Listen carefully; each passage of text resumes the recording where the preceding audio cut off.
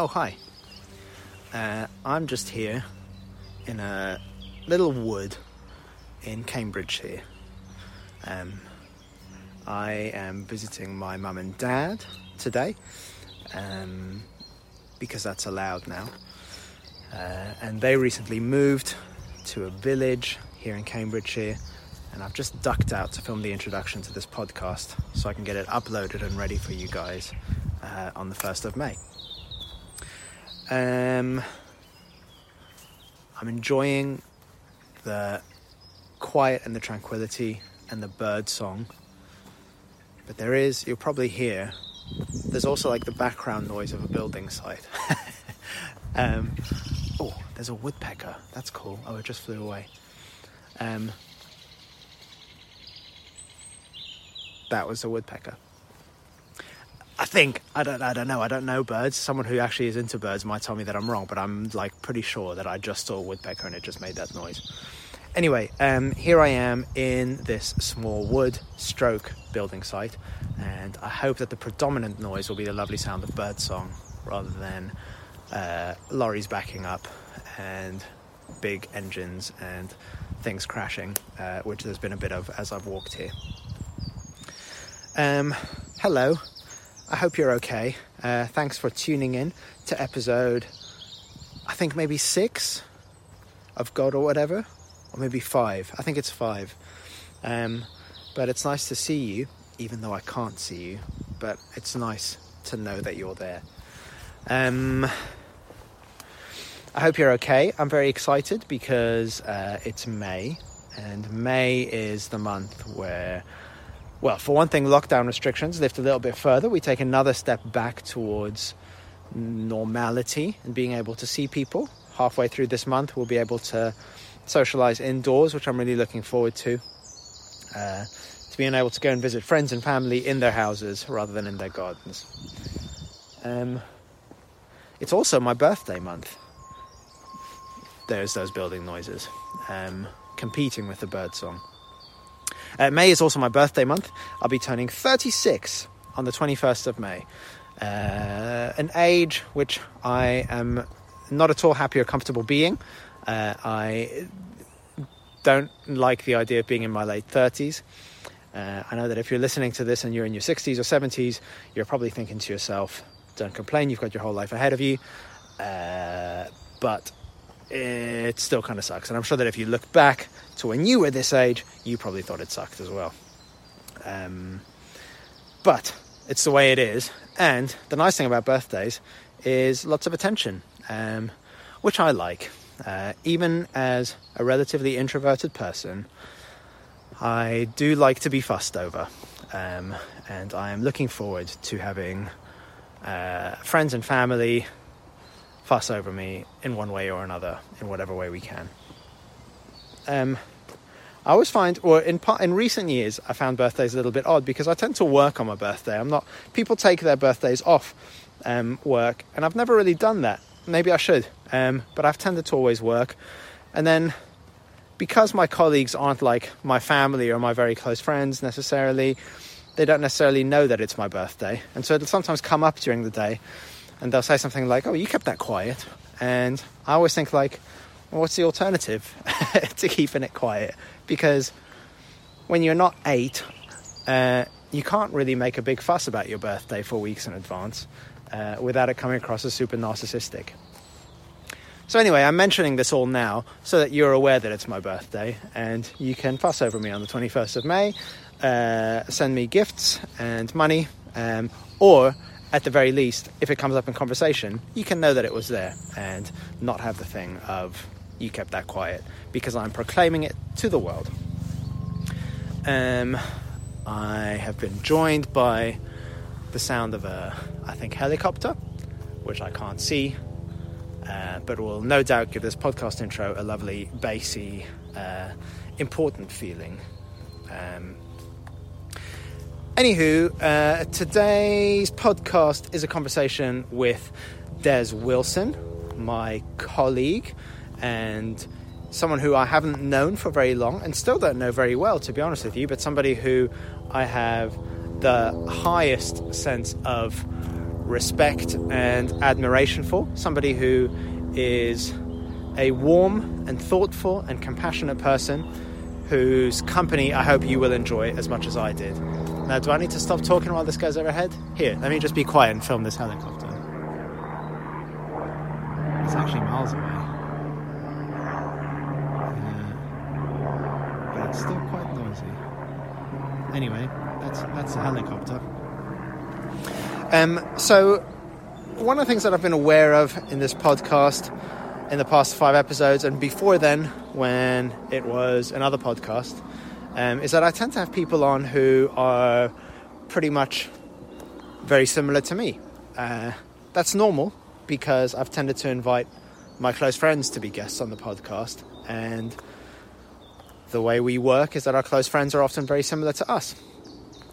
So there's been lots of stories about growing up in conservative religion, questioning that a little bit as we got older, moving towards maybe something a little bit more inclusive and liberal, being critical of parts of that conservative religion, while also maintaining some kind of respect for the good that it did for us as we grew up.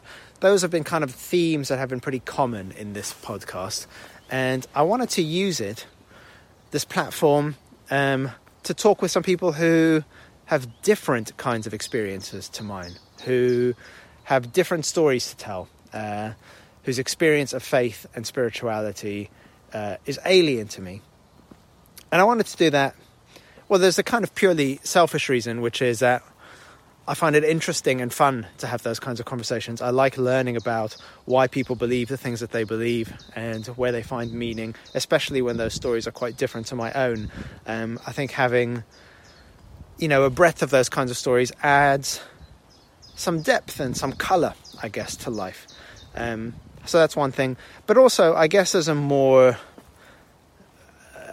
pious reason, which is that I feel like we live in a kind of very polarized kind of society at the moment. And I mean that both in terms of politics and religion. I was talking with a friend recently about the conversation about same-sex marriage in the Anglican Church. I'm just going to turn back and go back the way I came, because that takes me to noisy places, that path. The conversation about same-sex marriage in the Anglican Church, which is dominated by people on both sides who think that the other side is beyond hope, and maybe that the church would be better off if the other guys just left, which doesn't help the conversation and doesn't help the LGBTQ plus community either. But that's just one example. That's religion. Politics is full of it as well. We're increasingly, I see people on social media who, my social circle is mostly kind of left-wing, and I see people talking about the Conservatives as if there's something fundamentally evil at their core, as if there's no hope for people who are Conservative or vote Conservative. And the same is true the other way around as well, I'm sure. And there's just this kind of we've become so divided, and I feel like being able to speak to somebody who has a different experience to you, has a different story to you, believes things that are different to you, people who you disagree with, maybe even sometimes people who you disagree with very strongly, but being able to have those conversations in a way where you remain friends and you try to learn from each other rather than trying to convert or bludgeon the other is unbelievably important. I think it's something that should be taught in schools. It's the only way we evolve as a society and as a species. So I wanted to have some people on the podcast who I maybe disagreed with, people with different stories, different experiences. And Dez's stories and experiences are very different to mine. They felt very alien to me while I was talking to him in a way that I found super interesting, and I hope that you will too. I won't tell you much about it now because it'll speak for itself. There's a little bit of overlap in early life. Dez grew up, or spent some of his time growing up in the Mormon church, which is not a million miles away from the conservative Christian church in terms of what they believe and how they practice that belief. But then when he moved on from that scene, the trajectory that his spiritual journey took him on is very different to mine, in a way that I think a younger version of me, that version of me who is still in that conservative kind of evangelical church setting, would have found very unsettling some of the stuff that Dez believes. When we talk about this, I would have found really difficult to swallow in that scene. And even now, as an adult, that voice is still there in me. And anyway, I'm telling you stuff that we're going to cover in the podcast. So let me stop waffling and hand over to my conversation with Dez, which I hope you'll find as interesting and as enlightening and as thought-provoking as I did. I loved talking to him, and I hope that you will enjoy listening to him. So enjoy. I'll see you on the other side.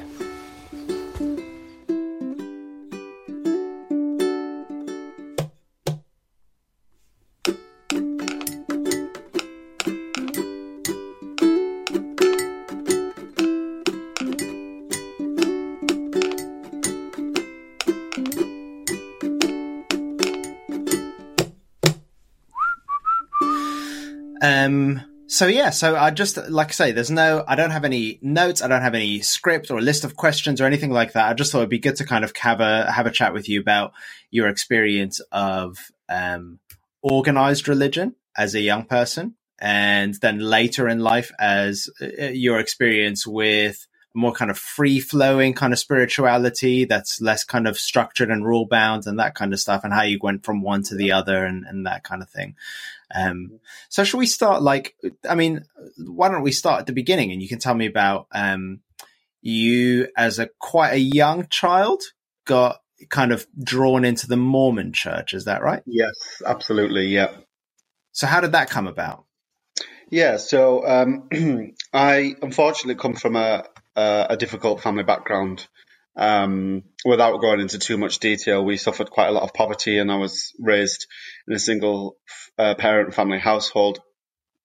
Both parents were estranged from one another. My father obviously was absent, so he had his own problems, and there was just a lot of stuff going on back at that time.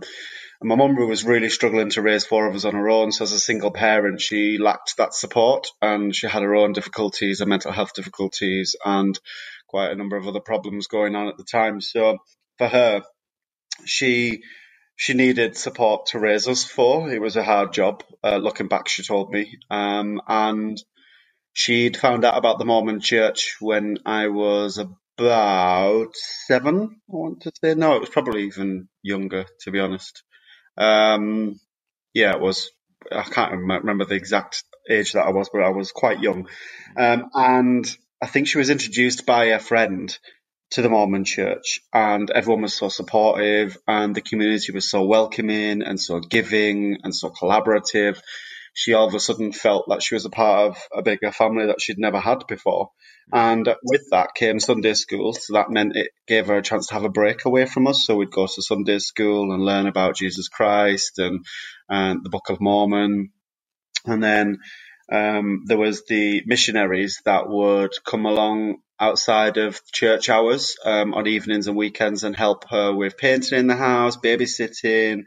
They did, to be honest, they were very kind, and they did a lot of really wonderful things to support my mum. So for her, it was just amazing to be a part of something that really helped her to balance her life as a single parent, because she had no support anywhere else, and she wasn't working either. So financially, she was really struggling.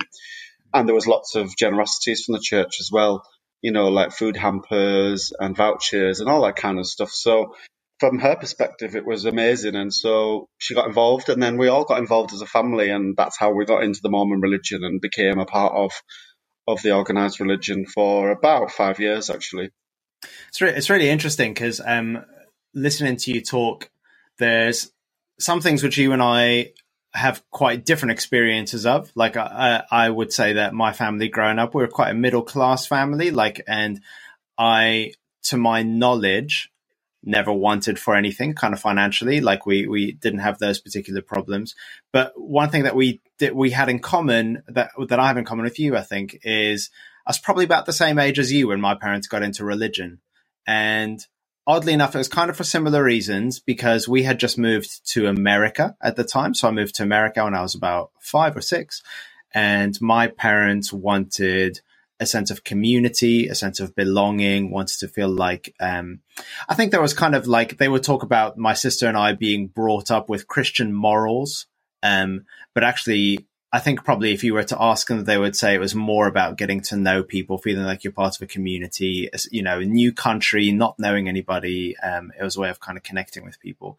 And I think some of those good things that you've just described about the Mormon church are pretty similar to what we experienced as we got into the kind of mainstream evangelical Christian church in America. You know, that there's lots of bad stuff, or what I would consider now to be bad stuff, and we can talk about that in a minute. But there was good stuff as well, in the sense that we felt like people loved us, we were looked after, people valued us, people made us feel welcome, and that kind of thing. And that's such a tricky thing, isn't it? With I guess not just religion, with politics, with any kind of large scale kind of community like that you've got the good stuff, which is helping people to feel like they're a part of something, helping people to feel loved, making them feel like they're part of a community and that kind of thing. And then you've got the more difficult things, the maybe some of the belief systems, sometimes in some cases, stories of abuse of power, even physical abuse, that kind of thing, which it's such a kind of difficult mix and such a hard thing to kind of find to reflect on later on as an adult, and kind of like, yeah, there's good things that I drew from that have shaped me into who I am today, but there's also bad things that continue to affect me today. Anyway, I'm talking about myself. You said that you were in it for about 5 years, so that brings you up to the age of kind of about 11 or 12, I think, from what you've just said. And what happened in those 5 years to mean that you're not in it anymore? I guess as a child, I didn't really know what it was. I was just doing what my family did and what my parents were doing. But I do remember, is it called the sacrament, when you at the beginning of a service, the bread's passed around and the water in little cups are passed around. Oh, okay. I think that's to represent the body and the flesh of Jesus Christ. So in memory of him and honor of his sacrifice. We had wine in my church, not to boast. Oh, did you? I think I would have preferred wine. Maybe the adults had wine, but I definitely remember it was not wine. I was drinking. Really watered down. So we do that, and I always used to get greedy because I'd be hungry and I would ask for more bread, or I'd like steal extra bread up because they'd pass a plate around with bread on, and I'd just help myself, and my mum would have to like stop me because I'd just like gluttony took over me, and I would just grab 4 or 5 pieces, and she'd tap my hand and say, "Everyone else has to have some, Des." So that was a fun memory. That was quite exciting. I remember Sunday school. I remember the friends that I'd made, actually, and we used to run and play down the corridors, and they used to have a stage, like where the altar was. There was a stage behind the altar, which is where they used to do like nativity plays and that kind of thing. So we used to hide behind the curtains. There was lots of fun memories of church that, like, you know, I will never forget, and just the friendships that I'd made and just the carefreeness of it. But then there was the Sunday school, which is where the organised bit came in, where we had to actually read scriptures to each other and interpret the scriptures and learn about the goodness of Jesus Christ and the Latter-day Saints. And, you know, there was a lot of literature around that, a lot of videos, a lot of content, a lot of material that we had to absorb as young children in the Sunday school. And that was the bit I was quite aware of very young that I didn't enjoy. Yeah. But I did it because it was Sunday school and that's what we did on Sundays. But it was after a couple of years, I think I'd said to my mum, I really didn't enjoy going to church anymore. And I don't enjoy Sunday school and, you know, those wonderful moments of playing with children behind the curtains and running up and down the altars and bouncing off seats and all that crazy stuff that you do as a child. Mm-hmm. That was outweighed for me, by, in terms of, I wouldn't say heaviness, that's probably the wrong word, but the Sunday school and the literature that we were having to learn was increasingly, for me as a young person growing up, felt like it was slightly pressurized and forced upon me. And that's what I didn't like. And that's why I'd said to my mum, I don't want to do this anymore. I don't want to be a part of this. Mm-hmm. And at which point that was when I was about 10 or 11, and she was a bit confused, and I think probably a bit upset at the time because, the church had they'd always done nothing but amazing things for her and helped her survive and raise us and that kind of thing. So for her, it probably was a bit of a shock. But what she said to me was, you're old enough to make your own decisions, and as your mum, I want to support you on your decisions. So if that's what you want, then that's what you can do, and you don't have to go to church anymore. Yeah. And I didn't from that day on. And can you say, like, what was it? So I can remember going to Sunday school at that same age and finding it probably boring is probably the word more than anything else. Like, not that there was anything that I was like at that age really strongly disagreeing with or feeling uncomfortable about or anything like that. It was just kind of like, it was the boring bit you had to sit through so that you could then tear around with your friends after the service, But like, is that what it was for you, or was it something more than just being bored? Something more than just being bored. I think it started as just being bored because I wasn't interested in what I was being taught and what I was being told. I really wasn't interested in it at all. I never was from the moment I had to go to Sunday school. I just did it because I had to. But I used to hate being there. And I used to hate it when my mum dropped me off and they'd go and do the adult thing, whatever they were doing. I think it was adult services, or I'm not sure where my mum went when she was dropping me off, but I know she was in the church, probably doing community stuff or charity work, I think. Okay. But I used to cry when she'd left me and the door closed, and I felt like I was in some sort of, I need to find the right words for this. Felt like I was being abandoned. I didn't like it. I didn't like that I was being abandoned in a room where, yes, some of my friends were there, but some of them didn't want to be there either. Yeah. And it was just all a bit strange because I don't know who the person was called or what their role was called, but they'd wear like a white robe and everything was very, it was just felt odd. It was an odd environment. People weren't, like, the people in there educating us were very clearly kind of dressed a certain way and saying things a certain way. And it just felt odd to me. It wasn't like a teacher in a school. It was, well, I don't know what they were called. I don't suppose they'd be called a church pastor or anything. It was such a long time ago, but they were educating us, basically. That's what their role was. They were there to teach us about the Bible and about Jesus Christ, and that was it, basically, for a whole day. And when you said there about it being something more that was putting me off, I definitely felt the pressure. I felt like I didn't have a choice, that I had to just be there and I had to just learn this and I had to just listen and take on board what I was being told. And most disturbingly for me, at such a young age, I was very aware that I had to accept what I was being told. Yeah. And even at 9, 10, 11, I had a profound realization of something far greater than what I was being told and something far more than what I was being told. And yet I had to just shut up and put up and just do what I was told. There wasn't violence, there wasn't coercion or anything like that. I wouldn't say there was none of that in the church. It was very cleverly done, I would say, very cleverly done with these delicate minds of these young people.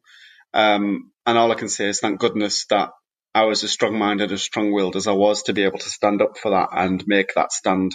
And we'll go on to talk, I'm sure, about in the next hour or whatever about what come of that when I made that decision, because that was very interesting to me as well when I'd left the church at 11 and decided against it, because it was quite shocking. I do definitely want to talk about that. But you just said something which I thought was really interesting, which I wanted to pick you up on. And this will probably actually lead into that, was you talked about an awareness at the age of 10 or 11 of something far greater. And the impression I got from what you were saying was that you were wanting to explore an open universe of faith and spirituality and belief and belonging and that kind of stuff. And possibly what the organized religion, in your case, the Mormon church, but, people have experiences of it in all sorts of different organizations. What it did was to shrink that world down. So you're wanting to kind of like, it's almost like you're going for a walk and you're wanting to go like, hey, let's go over here and explore over here. And what's over here? And let's explore over here. And what religion is doing is saying, no, this is the path. this is the path that we have to stick on. You can't go over there or over there. Those are dangerous places. You have to stick to this. That's me completely putting words in your mouth, but I wonder if you could tell me a little bit more about that something greater that you just described. Yeah, like, definitely. What was that awareness? All of what you just said there was spot on. That's exactly how it felt. Because I remember questioning things a lot. And my mum always said I asked a lot of questions about a lot of things all the time. That was just me. I was a very curious child. But I would often get silenced and told to be quiet or to not now, we'll discuss this later. Or, we're not talking about this, we're talking about this. And I just remember thinking, but none of my questions were ever getting answered, So back to what I was saying about this greater awareness, I would probably describe it as a sixth sense that what I was being told was rubbish. Interesting. That's how I felt. I felt that this was not something that I needed to believe, and that I knew some other truth that I wasn't being told. I had a really profound sense of intuition that I was being lied to at times, and that the only word that keeps coming to me is being forced to believe something that wasn't necessarily true. Right. And I was proved right in this because I had an experience, as you know, Tim, from a previous conversation, which I'll discuss on this podcast. And this experience happened to me when I was 11, actually, shortly before I decided to leave the Mormon church. And if I'm honest, looking back, this experience was probably what pushed me to tell my mum I didn't want to do it anymore. Okay. So there was an organized trip to the new Mormon temple that had been built in Preston. So we all got on a coach trip and we went to Preston from Middlesbrough and Teesside.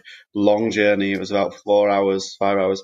And I remember doing fun and games, and I was really excited on the coach and playing with my friends and playing all kind of games like, spotting certain things out of the window. So it was a fun journey. And when we got there, the building looked grand. It was amazing. It was brand new. It was white. It was flashy. It was heavenly. It was everything that I ever imagined it to be and more, how it was sold to me. Perfect is what I would describe. One of the most beautiful things I'd ever seen. At that age, I was mesmerized. And so we got off the coach and we made our way to the temple, and we had to put on blue slippers because you weren't allowed to walk barefoot or with your shoes on the brand new carpets, because everything in the temple was whitewashed. Everything was just pure white and bliss and heavenly. It was heavenly, and it had an incredible feeling to it, an immense power of love and peace and acceptance, and I could feel that. I could feel it, and I could feel this energy. And when we got in there, I just couldn't stop looking around. I couldn't pay attention to anything that anybody was saying to me because I was just looking. I was looking at I can still remember all the detail of the coving on all of the rooms. I could see the stained glass windows. I can see the brightness of the walls and the light and the chandeliers, and everything was white. The furniture was white. The carpets was white. There was a gigantic font supported by 8 oxen, which is where the baptisms take place, and that was huge. And it rose from the centerpiece of this main room, this main hall, and there was steps going on either side, and then you get to the top, and then that's where people would be baptized. But there was a glass screen all across the top where the font was, and I was just wowed. And then we went on a sounds tour. Spectacular. Sounds amazing. It was a spectacular building, and we were one of the first few to actually go in and see it. So there was people from all over the country there on tour buses coming to see this brand new temple. It was a big thing at the time because I think, correct me if I'm wrong, I don't know if this was the case, but I vaguely remember someone telling me that it was the only Mormon temple in the UK. Okay. This is why it was a big thing, because a lot of money had been put into it. Yeah.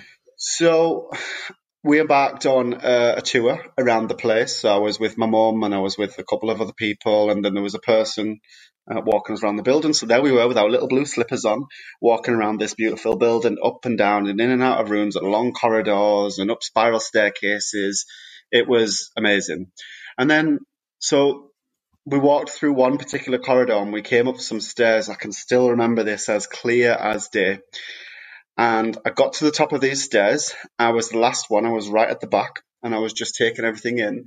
And I felt this incredible energy rising within me. People now tell me this is Kundalini energy.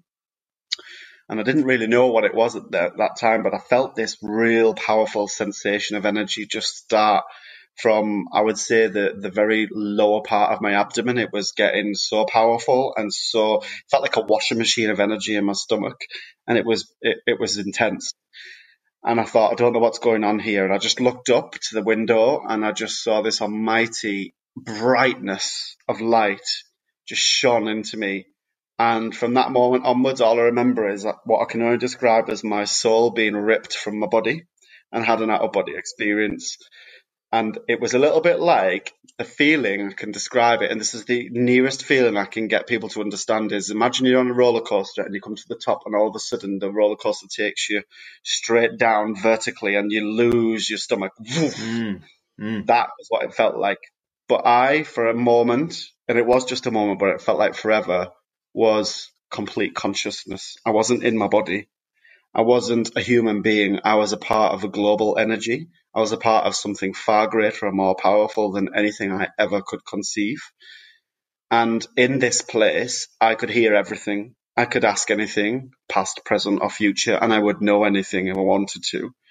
So were you still like conscious of where you were and the people around you and that kind of thing at the time, or were you like in a different?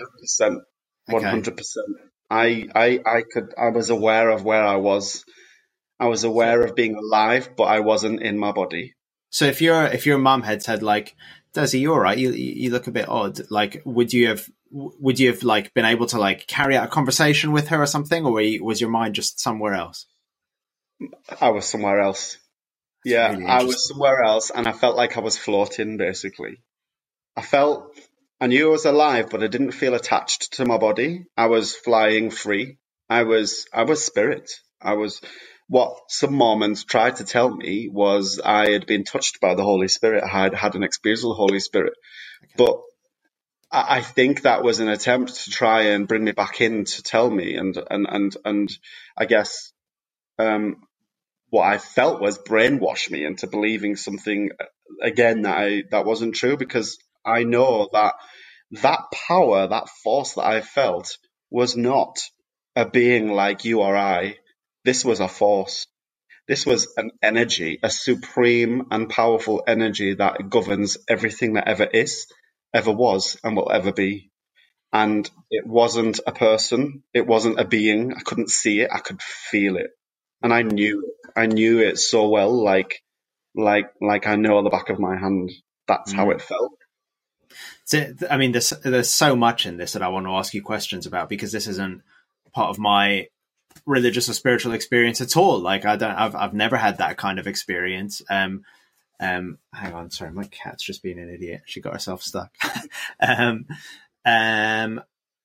There's lots of questions that are whizzing around my mind. Which one do I want to go to first? I guess, well, first of all, when you talked about they started to tell you what had happened to you, I recognize that as being kind of like, this is a way of taming the experience. Do you know what I mean? Like, you've just had this huge experience, potentially life-changing experience, whatever that means, wherever it came from, whatever we want to call it.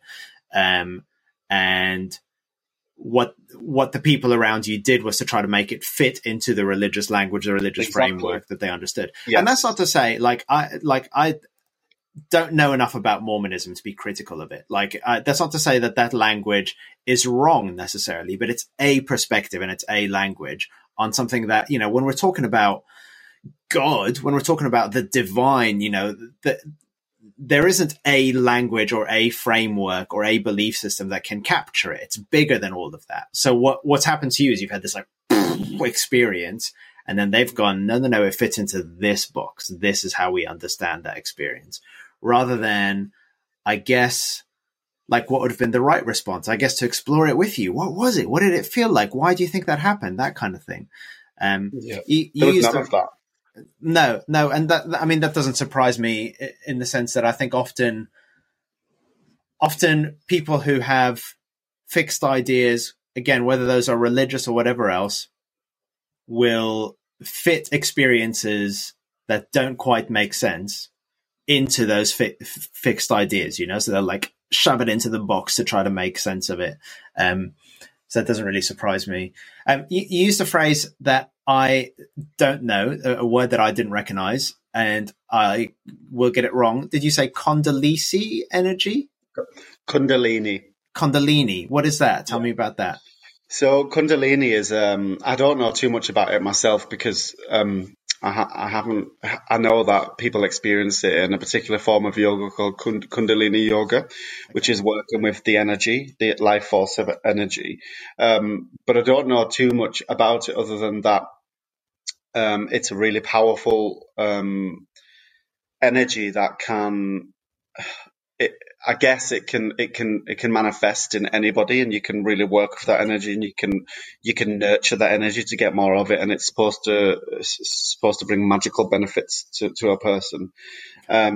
So I've had yogis and spiritualists and Buddhists tell me that was actually Kundalini energy that I'd experienced, but whatever it was, let me tell you something, it was out of this world and out of this sphere of what we think we know in this world.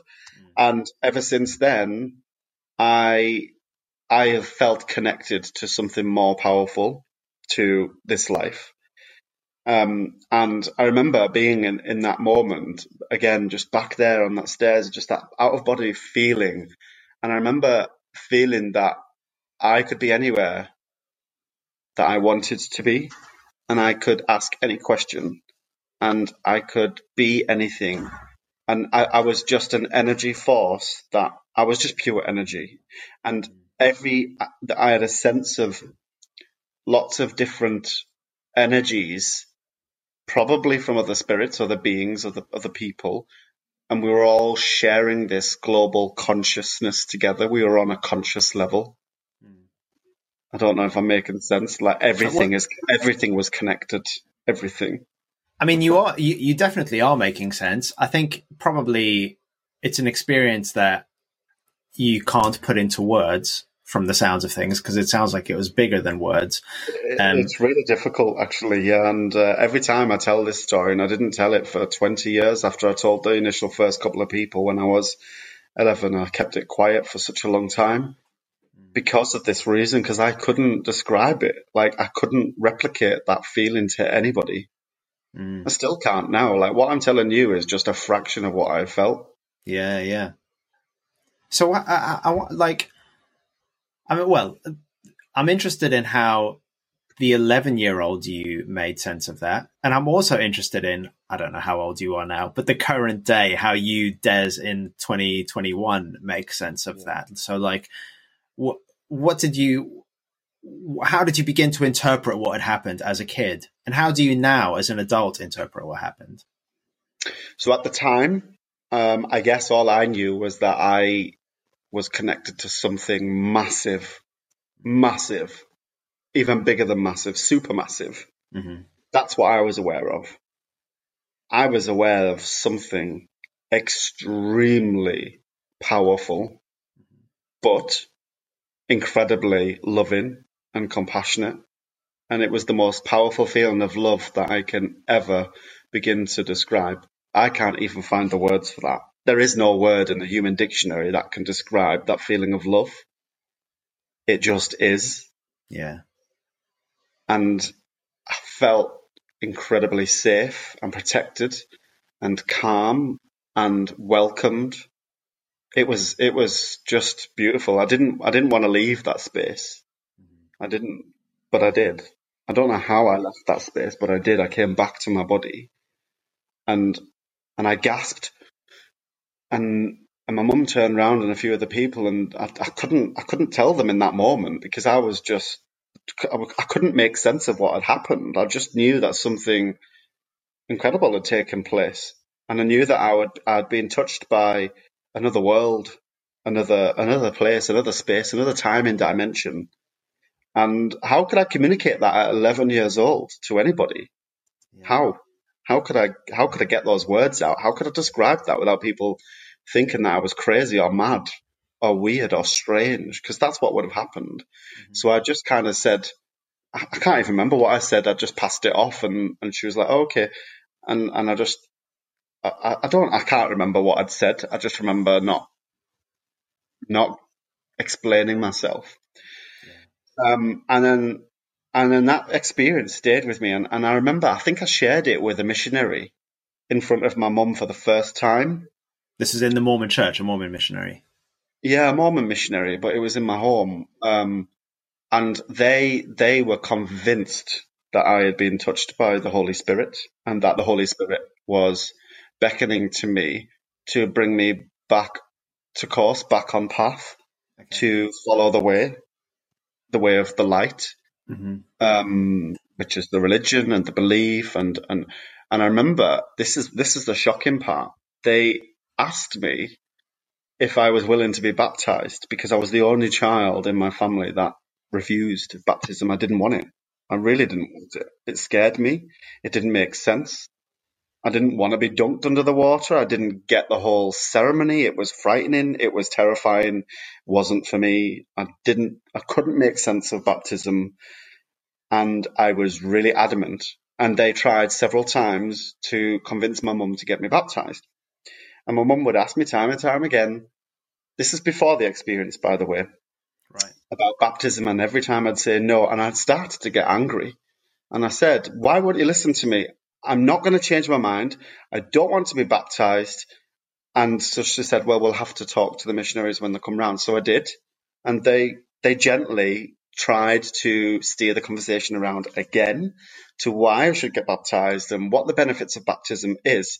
And the most shocking part for me was they said to me, if I don't get baptized, I think this was a last ploy to scare me, a scare tactic. 11 years old, they told me this. If you don't get baptized, you will go to purgatory, which means that in the afterlife, you will not be with your family. And that was terrifying. But even then, I knew, and this point was after the experience, I knew that what they were telling me was not truth. That's so interesting, because I grew up with similar scripts, like mainstream evangelical Christianity, slightly different to Mormonism in some ways, but has lots in common with it. And I certainly grew up with that idea that if you didn't believe in God in the right way, as the language of born again Christianity, then you would go not to purgatory. We didn't have that, but to hell. And there was lots of, I think, as a 10, 11, 12-year-old into my teenage years, that was a very scary message that, if anything, kept me in that church setting. Whereas for you, it sounded like that message was a catalyst for you to kind of say, I don't want any of this because this message is so toxic. And I'm just wondering whether that's because you had that experience, whatever that experience was, that it was that experience that gave you the confidence to say, no, I think this is bullshit, actually, and I want out. Whereas for most people who don't have those kinds of experiences at that age, that's just a scary message where you go, well, shit, I'd better behave then. I'd better do what I'm told because I don't want to go to hell or purgatory. I want to stay with my family. So, like I say, that's me reading into it, but do you think that kind of spiritual experience is the thing that gave you the confidence then to say, actually, look, this is not for me now? I think it definitely helped, but even before that experience, I was questioning a lot. And what got me thinking about not wanting to be a part of it was the fact that my questions were not being answered, and I was being pacified and distracted, and the subject was always being changed. And I was aware of this, and I started to get angry that I wasn't being taken seriously, that my questions weren't being answered, that everything I was asking, they just kept bringing me back to the same old message, Jesus Christ and the Latter-day Saints. Let's watch a movie. And I was like, yay, movie. And the movie would be about Jesus Christ and the Latter-day Saints. I've been there. And then they said, let's play a board game. I was like, yay, board game. And the board game would be about Jesus Christ and the Latter-day Saints. Oh, mate, I remember all that. You Yeah, I know, had the it was same thing. everywhere. I Yeah, hated it. yeah, I absolutely hated the fact that I knew, even at that age, I knew what brainwashed meant. yeah. And I felt that they were trying every tactic in the book to really bring me on board, but I was having none of it. And actually, do you know what? I'm quite proud of myself for standing up at that age, at 11 years old, for what I believed in. It's massively impressive. I don't know many 11-year-olds who have that kind of self-confidence to push back, not just against the church, but also against, because your mum was still into it. So pushing back against your family, and that's, yeah, it's really huge. And like, again, like I remember playing, I had a Christian video game that I think probably my dad bought me. Maybe it wasn't my dad. I can't remember, but it was like a side scroller jump adventure kind of a game. And then every now and again, you'd pick up an apple. And when you picked up an apple, a Bible verse would come on the screen. And it got to the point where I was like, avoid the apples, because that's when the boring bit comes in. Like, play the game and don't eat the apples.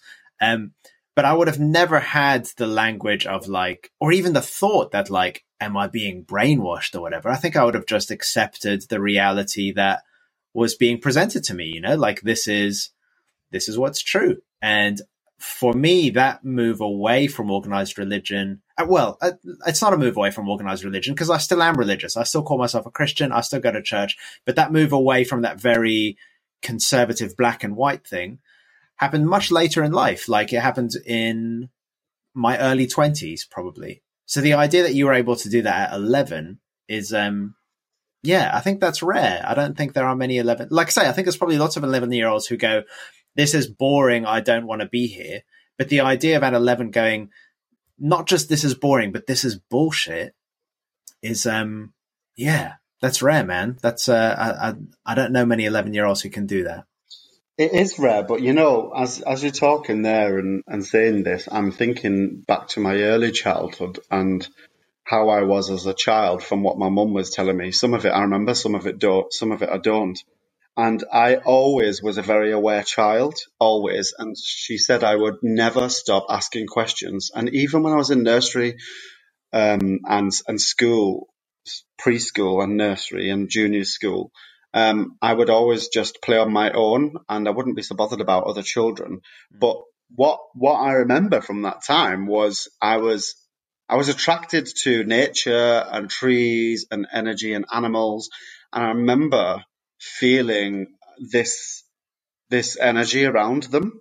Yeah. And I couldn't really explain that. So zooming forward, when you think about how I developed as a child, I had an awareness of energy for exactly what it was. Like, take it out of the human body, out of the human construct, out of the realities that we've built around us. But just, if you think of it on an energy level, I had an awareness of that very young.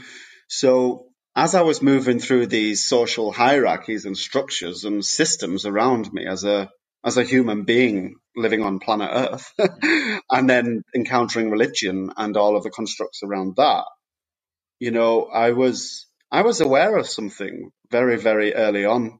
And it really, if you think about it, it was only a matter of time before I was to either reject that or embrace it. And I chose to embrace it because I just had a sense of truth. Yeah. And intuition.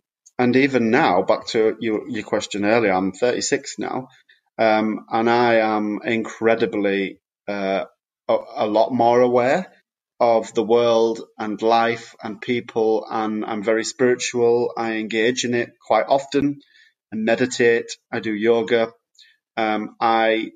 This might frighten some people, but I am connected to the spirit world. I have saw spirits and communicated with spirits. I have heard messages being passed on to people and seen people in tears for the messages that I've passed on. That tells me that this is coming from somewhere, right? I'm not just making this stuff up, because clearly something is being channeled through me from another dimension or another field or whatever you want to call it for these people to be reacting this way. Now, as it stands at 36, I do try to, I try to disengage with that aspect of my spirituality because I don't quite understand it to a level that I feel I should to be working with it. So I don't actively seek my involvement with that, but I do sometimes get very specific and how can we put this? Clear messages from the spirit world. I can still get those, but I have a choice in whether I'm going to allow that in or not. It's really I'm monitoring my reactions while you're talking, and there's two still quite dominant voices in me. One is the voice of the evangelical church, which I grew up in, which would be really freaked out by what you're saying. So there's like an 11-year-old in me that's going, whoa, shit, this is scary. Don't go near this because there's some demonic level, like, whatever. Like that's what I was brought up to believe, which I don't believe anymore. Where I am more now, I think I describe myself as being quite a skeptical person about the types of experiences that you've just described. Like I don't think I believe in a spirit world. I'm not like, it's not, I don't know. I'm not, who knows what's on like the other side, what stuff we can't see and that kind of thing. But I have this other skeptical voice in me that's going, well, Dez must have misunderstood this somehow. And both of these voices are unhelpful because both of them are trying to diminish your experience. So what I don't want to do is to get into like a debate about whether what you've experienced is real or not or whatever, because I don't think that's massively helpful. What I want to do is to understand your experience of it.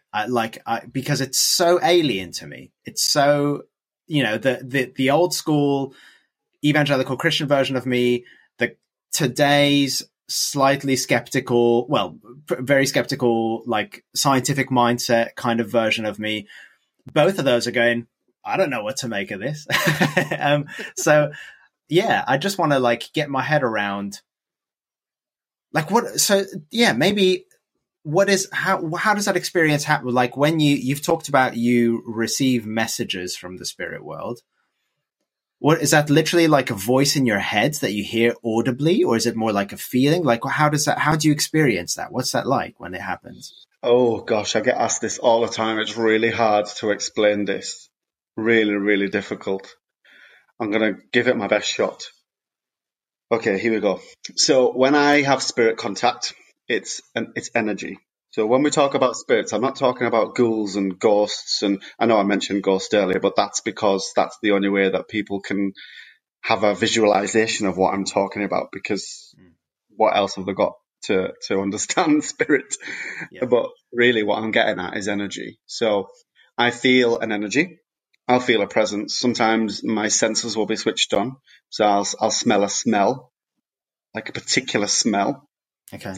It could be a perfume. It could be anything. It could be anything connected to who that person is that's trying to connect. Then what I will sometimes see is I'll start getting in my what we call the third eye, which is here in the middle of your head. I'll start getting pressure here, okay. And then I know for sure that there's some spiritual activity going on, or there's a connection being tried to be made.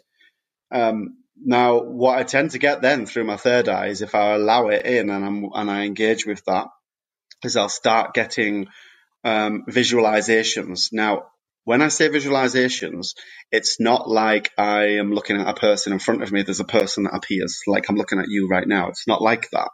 Okay. It's a sense of a really strong. I can't even put this into words. Just give me a moment and see if I can just get the words for this. It's a visualization. My eyes can be open, and it's a visualization. It's in here, and it's like a video. It's like video footage of something. Like if you are watching a movie and you see a movie visual, it's a little bit like that, but it's really difficult to describe this, but I get like a visual, shall we say. And it's a really intense visual. Sometimes that will be a snippet of something, or it'll be quite a long visual. Other ways that I'll see spirit come in is if you imagine a photographic negative. So do you ever have, I don't know, old cameras Yeah, sure. Do you know, like in the olden days where you develop something that's on like a film and you can see negatives? Yeah, It's yeah. a little bit like that. So a spirit will come in like that with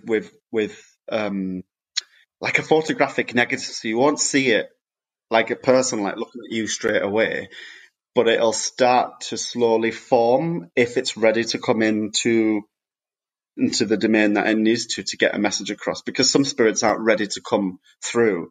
They're playing with their readiness, shall we say, to be able to come in to pass on a message. It all depends on where they are in terms of their willingness and readiness to communicate basically with us on an energy level within the human body. So the human body is our vessel. It just holds our spirit, the spirit of life.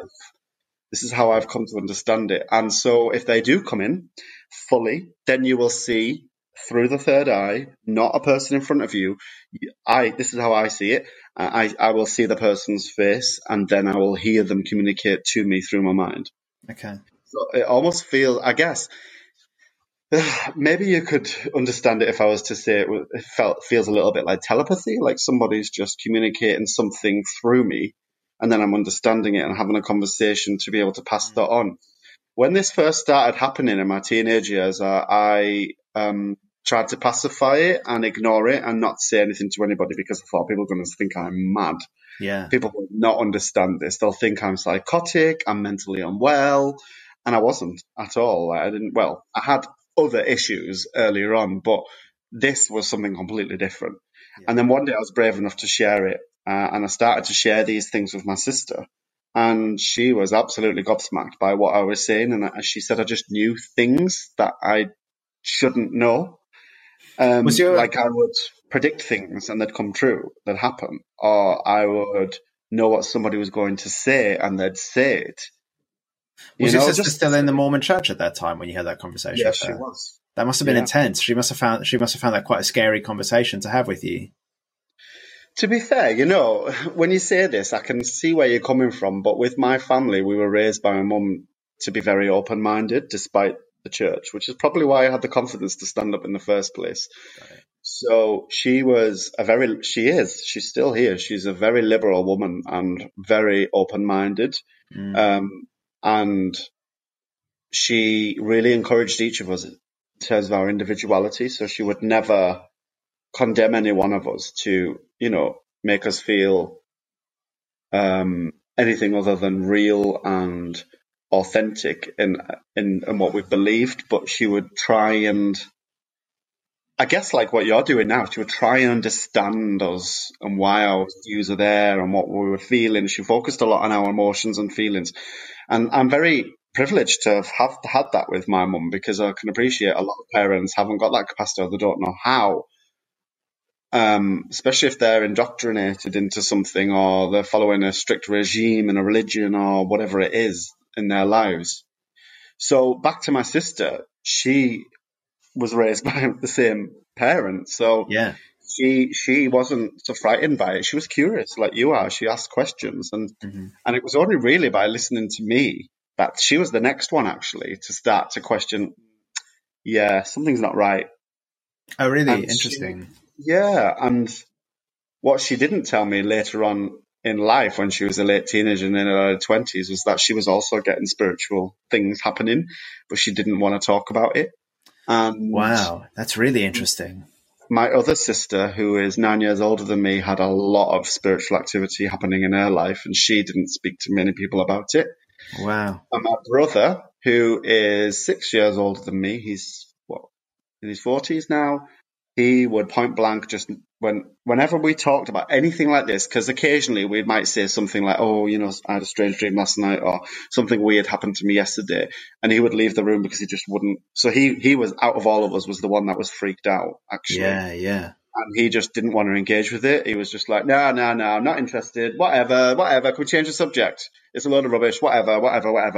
But it was coming from a place of fear from him, and I always knew that. Yeah. Interestingly, me and my brother are really close, and interestingly, the last couple of years he's been on a really powerful personal journey of his own, and admitted himself that he believes it, and he understands it. He understands it. He believes it. He feels it. but he wasn't ready to accept it for a very, very long time. So whatever is going on here, whatever it is something far greater than what people understand. And I don't think many people in the human condition, the form that we're existing in now, have got the capacity to fully understand that. Yeah. Which is where there's talk of afterlife and after death experience. You know, how can we say for sure what this is when we don't experience that, if we do experience it when we're dead, right? Oh, yeah. Yeah. Yeah, So I'm completely with you. Yeah. I totally understand that. I really understand you're skeptic in you as well, like totally, 100%. And I would never say to somebody who didn't believe me, well, you're full of rubbish. I don't want to associate with you. I would never say that, because unless they've experienced this themselves, how can they understand what I'm saying? Because do you understand what I'm saying? It's like I do completely. People sit in the same exam, right? Yeah. And we know what was on that exam because we've seen it. We had the same exam, so we'd know the questions and we'd totally get it. We'd like, yeah, I remember that question. Yeah. Yeah. But if I've sat the exam and you haven't, you're not going to understand a word of what I'm saying about what I saw on that paper because you weren't there. You never experienced that. Absolutely. And I think for me, that's like, I think skepticism is a good and healthy thing in the way that you were skeptical of the church that you grew up in. I think skepticism is asking questions, not taking things at face value, that kind of thing. I think cynicism is a really toxic and unhealthy thing. And it's sometimes hard to tell the difference because skepticism is going, I'm not sure I'm on board with this. I'm curious. I'd like to know more, but I'm not completely convinced by it. Where cynicism is going, what a load of bullshit. You're crazy. This is crap. I'm not interested in this. And cynicism, I think, is really unhealthy and really damaging. Whereas skepticism, I think, is quite a good thing. And sorry, I just jumped onto a hobby horse there and slightly derailed the conversation. When you talked about your two sisters having had similar experiences, that was really interesting to me. And I just wonder, like, why, if there's this spirit world of people who've gone before, who are able to reach out and communicate, what is it about, like, you and your sisters that makes it that you have these experiences, but like that I don't, or other people don't, like most people don't? Do you know, like, why you guys? It is very interesting, but there is a genetic link to this in my family. Okay. So my great-grandmother, is it my great-grandmother? My dad's mum, obviously passed now, bless her. She died of a heart attack. God bless her soul. I say God bless because, if that's the word that we can use to describe this almighty power, then so be it. Because there is an almighty power, undoubtedly. There is a higher power, a higher force. And I am totally on board with this higher force. And if people want to perceive that and understand it as God or godlike, then I will accept them in that belief because it describes something almighty, right? Yeah. Anyway, as I was saying, she passed and she was very, very, she had strong clairvoyance skills. Okay. And my dad used to tell us about this and about some of the things that she used to do and some of the, just the crazy, and I say crazy because this is how people would interpret it, messages that she would get and things that she would see. And then there was other people in my family. There is a scary story. I'm not sure I should discuss this one because this bit is evil. Okay. Well, don't if you're not comfortable with it, because this is going to be public. But if you're comfortable with me discussing this, then I will discuss this. I can't name my cousin, obviously, but she, again, on my dad's side, so my dad's sister's daughter had some evil spirits in her house, poltergeists. And she had, I think it was 3 higher priests come in to try and bless the space to eradicate them, to get them out. And what they were doing in her house was moving furniture, moving toys. They were throwing things around the kitchen. They were messing about with the curtains, trying to pull the curtains. She said it was horrendous activity. In fact, this was published in a newspaper back in 1990. I think she said it was 1992. I had a recent conversation with her about this because I needed to understand more. And she said it was published in the local newspaper because the council wouldn't move her from the house because she was fearing for her children. She had a couple of children. And she said the last straw for her was she'd wrapped presents at Christmas and put them under the Christmas tree. And there was no one else in the house with her. And she'd finished tidying the kitchen and she'd come out of the kitchen and all the presents were upstairs. And there was no one in the house with her. Mate, It that's was scary. terrifying. That's horrible. It was scary. Yeah. And the energy was sinister and it was evil. And the 3 priests that came in to bless the space said they were really difficult to, what's the word they used? Exorcise them. Because there were 3 angry spirits fighting with one another within the space. There was some sort of history in that house. So in the end, she vacated the property. And she had to get out of there because she said it was evil, a really sinister energy. So luckily for me, I've never encountered evil energy. I've never encountered sinister energy, and I don't want to if I'm frank about that. Of course, yeah, me neither. I'm not into demonic spirits or demonic activity, and I will do everything I can to protect myself from that. Yeah. I'm not a witch. I'm not a voodoo. I'm not into any kind of spells or anything like that. I don't believe that we should be antagonizing the spirit world. We shouldn't be doing that. We should be working with harmony, with love and peace and acceptance. And why disturb something that doesn't need to be disturbed, right? I don't go out of my way to disturb the spirit world like stirring a spoon in a pan of soup, right? I don't do that. That's not my game. That's not my bag. That's not what I'm about. It's very disrespectful for one thing, because you wouldn't want somebody to come into your home and start rearranging things without your permission, would you? So why would you go into the spirit world and start rearranging and messing about with things without permission? I wouldn't do that. But what I'm saying is they come into me. I have experiences where the spirit world, the spiritual energy is connecting with me. So it's a totally different ballgame. Yeah, totally different, because they come in out of choice. I don't force anything. I don't force myself upon that world, but I experience it, and I experience it through the world connecting with me. Yeah. So back to what you were saying about why us. I don't know why us. Maybe it's a special trait that we've got, or a gift within our generation, whatever it is. But I can't answer that question. But all I know is that it's, from what I've experienced, it's real. Yeah. And actually, you mentioned there a lot of fear. I'm not scared. I've never been scared of the energy that I've experienced from the very moment when I was 11 in the Mormon temple, having that, what I can only describe as an out-of-body experience with the higher energy, the ultimate superior force, was nothing but cradling love and compassion. And I've always felt safe and protected and watched over and loved. So I can't speak for people that have had demonic experiences like my cousin. I can't speak for anybody who's experienced evil, because that's not happened to me. But I don't know if I'm making sense. Yeah, you are. Yeah. No, I'm just reflecting. It's really interesting. I think,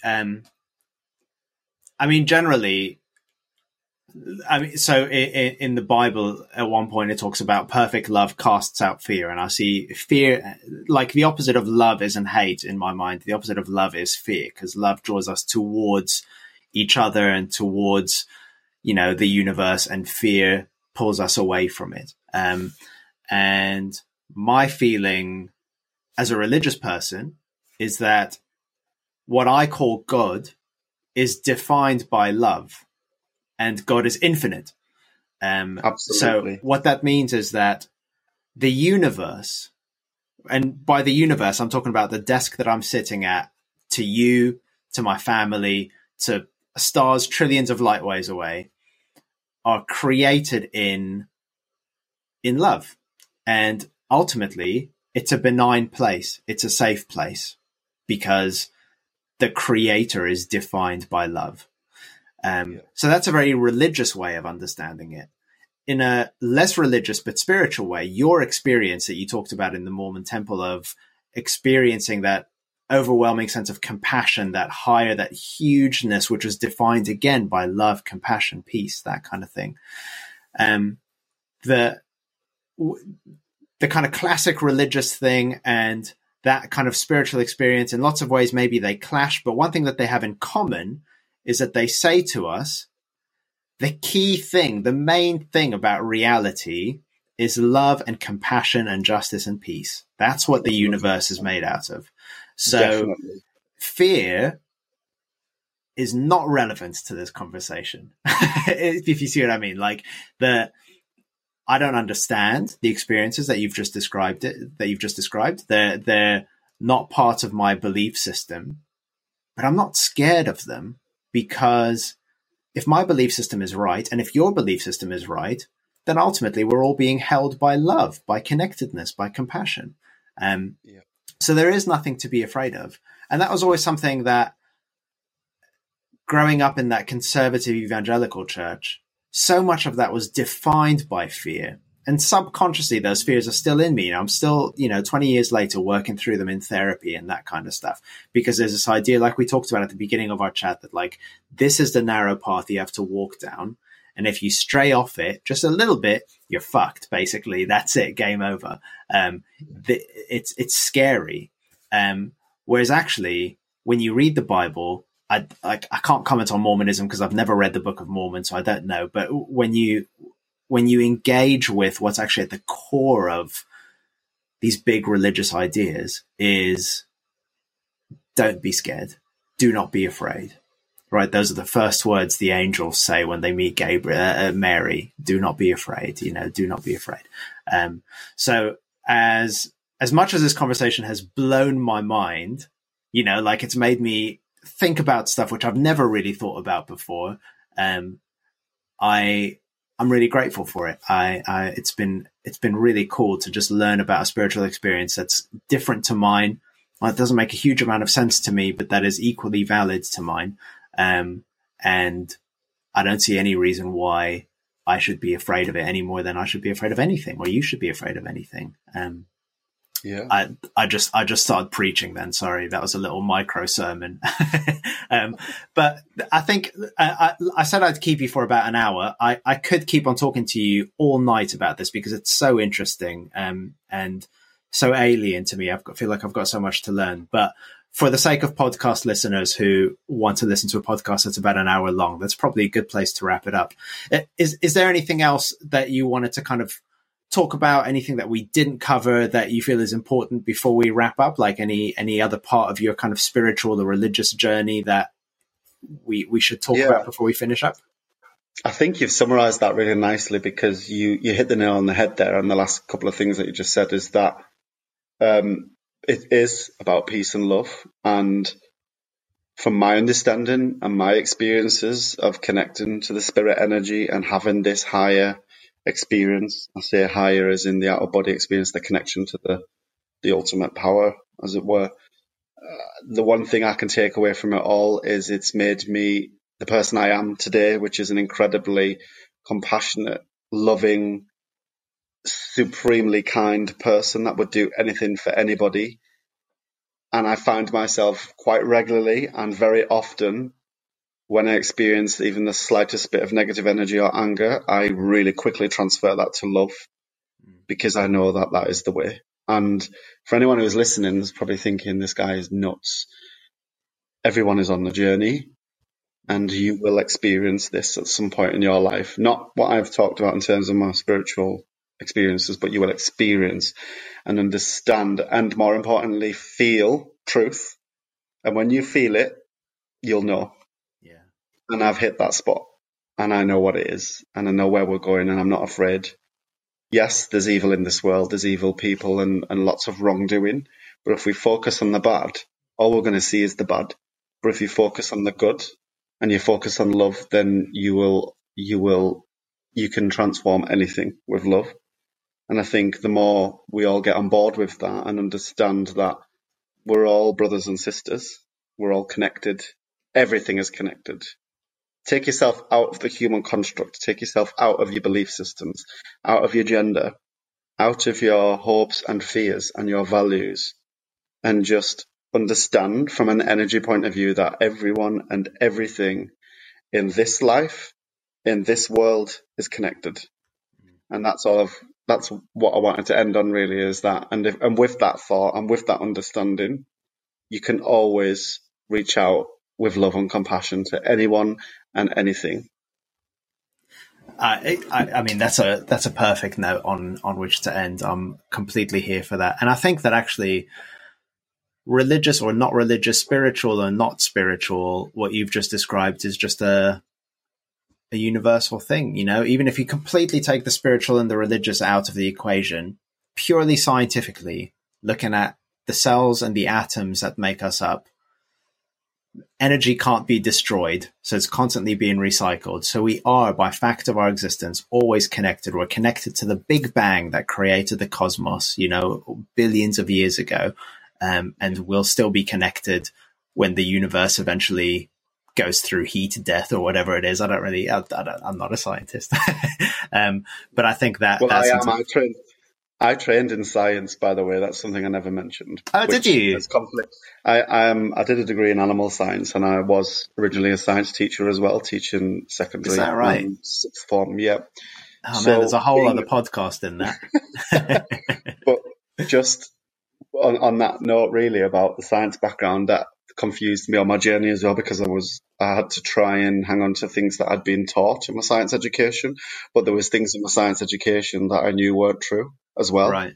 Or that I had a deep understanding and profound knowing of not being true, or not quite being on the mark there about what we're being taught. But yes, that's a whole another podcast. And so I guess really why I wanted to mention that is everything that I've said today is purely my experience of what I know to be truth, despite my education.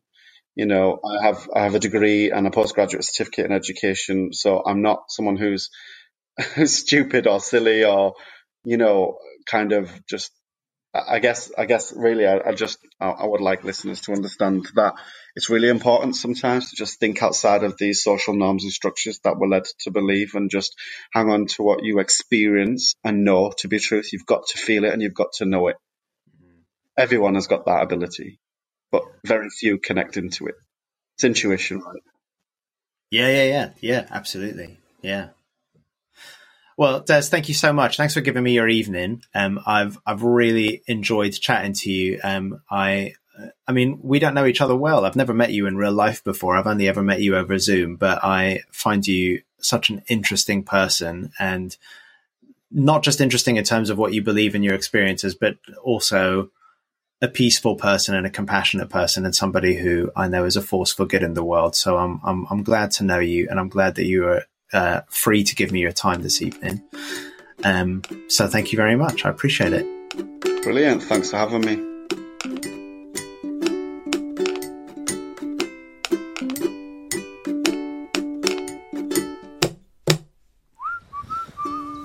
So there you go.